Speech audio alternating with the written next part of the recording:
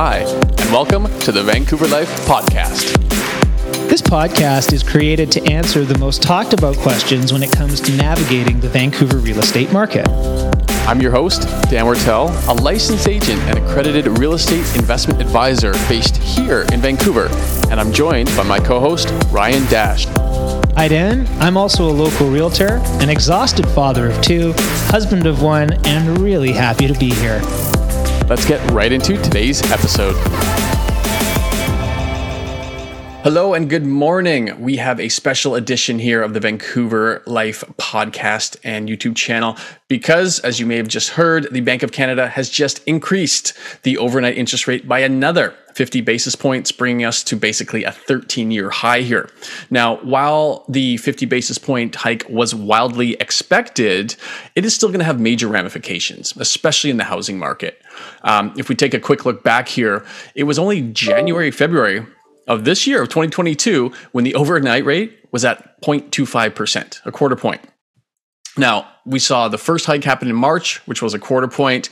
Then in April, they went up 50 basis points, and that also happened today with another 50 basis points, bringing us to the overnight rate of 1.5%. Looking back at the lifetime chart, it looks like this is on pace to be the quickest 4-month increase, potentially dating back to at least the 90s, possibly the 80s here.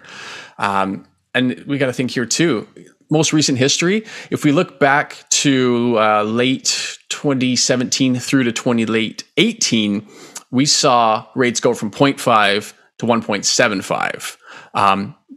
One and a quarter point hike. That took a full year to do. So you can imagine the impact when we're seeing similar amount of increases happening in a condensed 4-month period.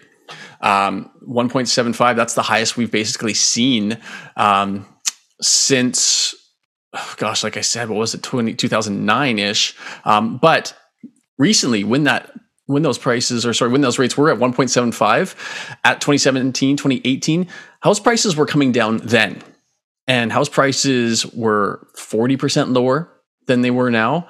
Of course, the pandemic followed, rates went to zero basically, and then they have now started increasing at a rapid rate.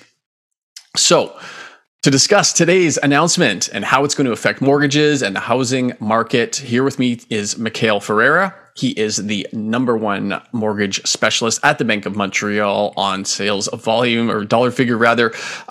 He's going to give us some great insights into what to do next and what to expect next. Mikhail, thank you so much for being here today. Thanks, Dan. Pleasure to be here as always. And once again, another rate increase and, just seeing how the landscape will kind of go from here. But right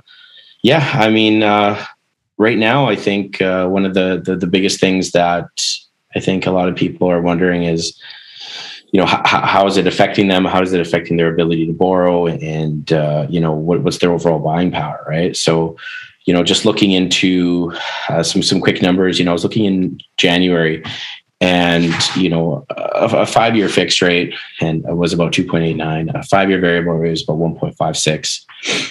And the qualifying rate was 5.25, right? Now, with this increase, it doesn't do a whole lot for people who are still applying with variable. It still works that you qualify under the stress tested 5.25% if you're in a variable. However, if you're in a fixed, the average fixed rate now is about 4.69 in that range, give or take. But you're qualifying at about 6.6%, right? So if you look at January till today and you see just straight up dollar difference in qualifying, it's about a $771 difference in qualifying. So, going with a fix today is definitely not worth it in the sense of qualifying. And, it's kind of pushing more people in the variable, which pushes, a lot more uncertainty into people's minds given all of these increases. So, yeah, good to know. Okay. Mortgage payment wise, what does, let's say, the average mortgage payment of $800,000 look like in January compared to what it looks like today after this most recent rate hike? So again, just looking at the straight up variable in this case, which is directly affected by prime, a 5-year variable was about 1.56% in January on an $800,000 mortgage. you were looking at about $27.82 for a monthly payment, whereas today at a 3% variable, after we see that increase, you're at about $3,364. It's a difference of about $582 per month, right? And that is, pretty crazy considering, like, from January till now, that the interest cost alone on the same amount of mortgage has gone up nearly $600, right? And some people won't get affected. If you're in a line of credit, like if you have a straight up line of credit, you're going to feel that overnight. If you have a variable mortgage with a static payment where your payment stays the same, the proportion of interest to principal is going to shift. But that's a pretty sudden shift, right? And one of the things that I thought we should talk about is trigger rates, right? And right now, if you're in a variable rate with most of the 5 banks, I believe most of them have it, your payment stays the same, just the proportion of principal to interest shifts more towards interest, right? So most people will be unaffected in the sense that their payment will stay the same, but over a 5-year period, you're just paying more and more interest. So what ends up happening is, I calculated that someone who had a low variable mortgage done in the last year, so sometime last year, and after today's increases, you have about a 1.5% increase by Bank of Canada left before they reset your rates. Now, trigger rates very rarely come into play because you have to have such a sudden increase and such a significant increase for them to come into play. But where it seemed like it was never possible, it's on the verge of potentially being there, right? I mean, another 1.5% increase is kind of where the Bank of Canada wants to go. They want to get you to 2.5-3% on the overnight lending rate. But if that happens, you're going to get basically anybody in the last 2 years who got a variable suddenly get kicked into a current variable rate, and they're going to have to catch up on all the principal payments. So, something that people should keep in mind for sure. So, yeah, maybe explain that a little bit further. What is a trigger rate? What are people potentially looking at if it is triggered? So basically what happens is when you're in a variable rate, your payment won't change. However, if the rates go up a significant amount, where your amortization is just basically so overblown, they'll reset your rate so that they bring your amortization back into the contracted amortization. So they'll reset your rate so that your payment adjusts so that your contracted amortization from the day that you signed your mortgage is back in line. Right. And that could mean a $400, $500, $600 increase if you're talking about an $800,000 mortgage. And as of right now, from what I can gather from people who got mortgages last year in a variable, you're at about a 1.5 to 2% Bank of Canada increase away from that happening. Wow. Definitely something we will talk more on should rates continue their upward trend. Okay, so I remember a lot of people, myself included, who bought homes within the last year or so were very enticed by how much of the monthly mortgage payment was going towards principal pay down, upwards of sometimes 50% kind of range. What does that look like today? What has that shift caused for people with current mortgages? So again, just looking from January and using $800,000 of mortgage, 65% of your payment, if you're in a variable, went to principal then in January. Okay? 65%. 65% of your payment went to principal, right? So obviously that, really accelerates how fast you can pay down a mortgage. As of today, with the current variable rates, the current prime rate, you're looking at about 44%. Right. So about a 20% decrease, or should I say increase in interest.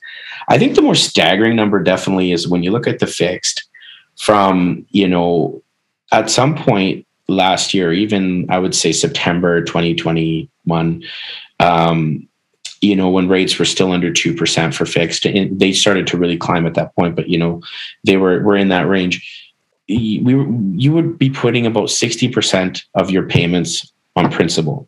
Whereas today, with the current fixed rates being about 4.5%, you're doing about 27% of your payment is going towards principal. Wow. That's a drastic difference. So people are right now, it's the whole fixed variable.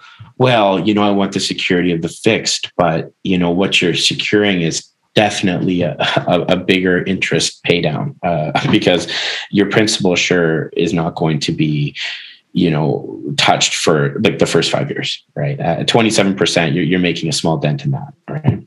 Great piece of advice. So I'm guessing you're advising right now when everybody is calling saying, hey, should I be moving my variable into fixed? Mm-hmm. What you're saying, no? It's tough, right? Because we're seeing such massive increases in such a short time. It's hard to really calm the emotion because, everyone is going in and they're changing their rates. They're fixing their rates regardless of advice. And what I can say is that, and I said this before, the difference between fixed and variable, this rate and that rate, is just your monthly payment, right? So if you know that you want to be in a fixed rate for security, don't go and switch it. Just increase your payment. Most banks, most lenders allow increase to payments. So for instance, Bank of Montreal, we allow an increase of 20% of your monthly payment every calendar year. And you can put up to 20% of your original advanced mortgage amount directly to principal. So, whether that means you increase your monthly payment by $50, $100, $200, $300, whatever it may be, I would highly advise doing that versus jumping into a fixed rate.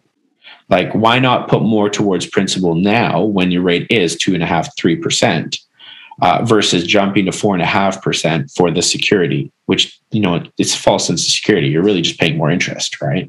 I'd rather people pay down their mortgage faster, put more on principal, and get used to that elevated payment, but on their own terms versus, switching it. And then now you're kind of stuck in this 5-year 4.5%. I don't like rates when they get up to 4% plus. I don't like committing long-term to them. It's hard to say, could this be 6% in a year, 2 years, 3 years? Who knows? But, the variable is the slow roll up, right? And I think that your best course of action, if you're in a variable, is go and increase your payment. Doesn't matter by how much, just do something. I had a strategy in my early years where I would just go and every 6 months I would bump my payment by like $40 to $50. What ends up happening is you just get so used to paying that, you don't even notice it, right? And every year you're compounding that. Right. And that all goes to principal, and it just keeps stacking and stacking and stacking. And it's less of a blow. And especially now, if you do that and maybe take a little more of an aggressive approach, maybe $100 or $200 increase, by the time that your mortgage is up, you've already increased your payment high enough that, maybe you don't feel that massive switch from 2021 rates to, 2026 rates overnight. Right. So that's what I would be recommending right now. And this is why you're number one in Canada. I think that's incredibly good advice. No, and I think that was the takeaway of this whole episode right there. So hopefully that hit home for a lot of people. And I think it's incredibly sage advice. So thank you, Mikhail. Mm-hmm. Buying power. So we're up 1.5. We're up 1.25 points this year. Yeah. I'm seeing it almost equate verbatim on a percentage basis. So 12 or 1.25 equals about 12.5% in buying power. Mm-hmm. Mm-hmm. I think that's going to impact housing so dramatically. We're going to see houses come down on average. We're talking HPI in GVRD here in that 12 to 13% where today's rates are, if they leave them where they are. This is going to create a very interesting environment. We're seeing it shift already, definitely, and even more extreme out east with the Toronto market, where they've seen significant pullback in volume and prices. And what's more, we're getting all these nightmare scenarios where one of the biggest brokers we know out there, he is seeing appraisals coming in below the accepted offer price to the tune of 50% of them. Not 50% lower, but 1 in 2 appraisals is coming in lower than the accepted offer price. Is that happening out in BC or in Vancouver yet? Well, we're starting to see it. And it really depends on how you've managed your deal. When we are working on a live deal, our first course of action before we do anything is order an appraisal. So assuming that we've ordered the appraisal on the same day that the offer is accepted, chances are we've kind of matched the market, right?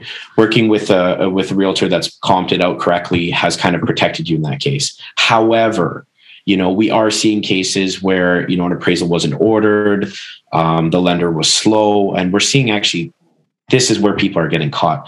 A month ago, 2 months ago, maybe they have a longer completion. They're coming to me now and they're saying, we need to get financing. We have 3 weeks left. Well, then we're seeing it come up short. One of the more interesting ones that I'm seeing is actually with pre-sales. Actually, we're seeing a slight difference in the contracted purchase versus the appraisal potential. Right. So what we do now is, if you have a pre-sale, you buy it today, we do an appraisal now to ensure the value is there. In certain circumstances, we're seeing that some of the developers out there have really kind of blown up their values a little bit, try to take advantage of this market, and the market almost doesn't support it. It's rare, but I have seen it I've seen it twice last month, actually. So it's something that's becoming more prevalent. In general, though, I think that we, as a whole, understanding like my entire team in Greater Vancouver, we are seeing definitely an increase in shortage of appraisals. And I don't think that that's going to go away anytime soon. I think it's something that's going to keep happening. While people are selling and they're holding on their values, they think that, my home's still worth $3.5 million, right? And the buyers, pay that price, then, we're going to see these values kind of adjust. But, I think that it's a very real thing. And I think the most important thing to do now is get an appraisal sent in before your offer goes in. Most lenders won't let you do that, but talk to the person you're dealing with, or in my customers, I send an appraiser beforehand. And I say, look, what are you going to pay? Perfect. Let's send an appraiser in.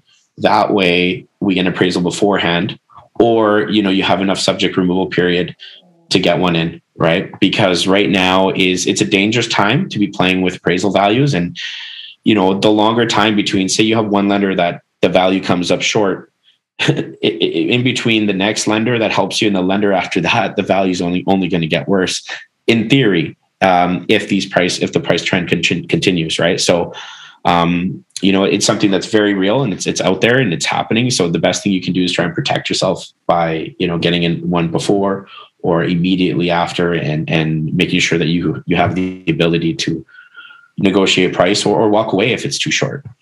Amazing. More great advice. And I'm very interested with appraisals. I mean, all of 2021 here, every single price was essentially a brand new record, and yet everything appraised every time. Yeah. Like, what are you comping this to? And sometimes it was leaps and bounds higher than the last comp. Yeah. Yet on the way down, suddenly they're worth even less. But again, love to talk to an appraiser on this show about how that works more in depth.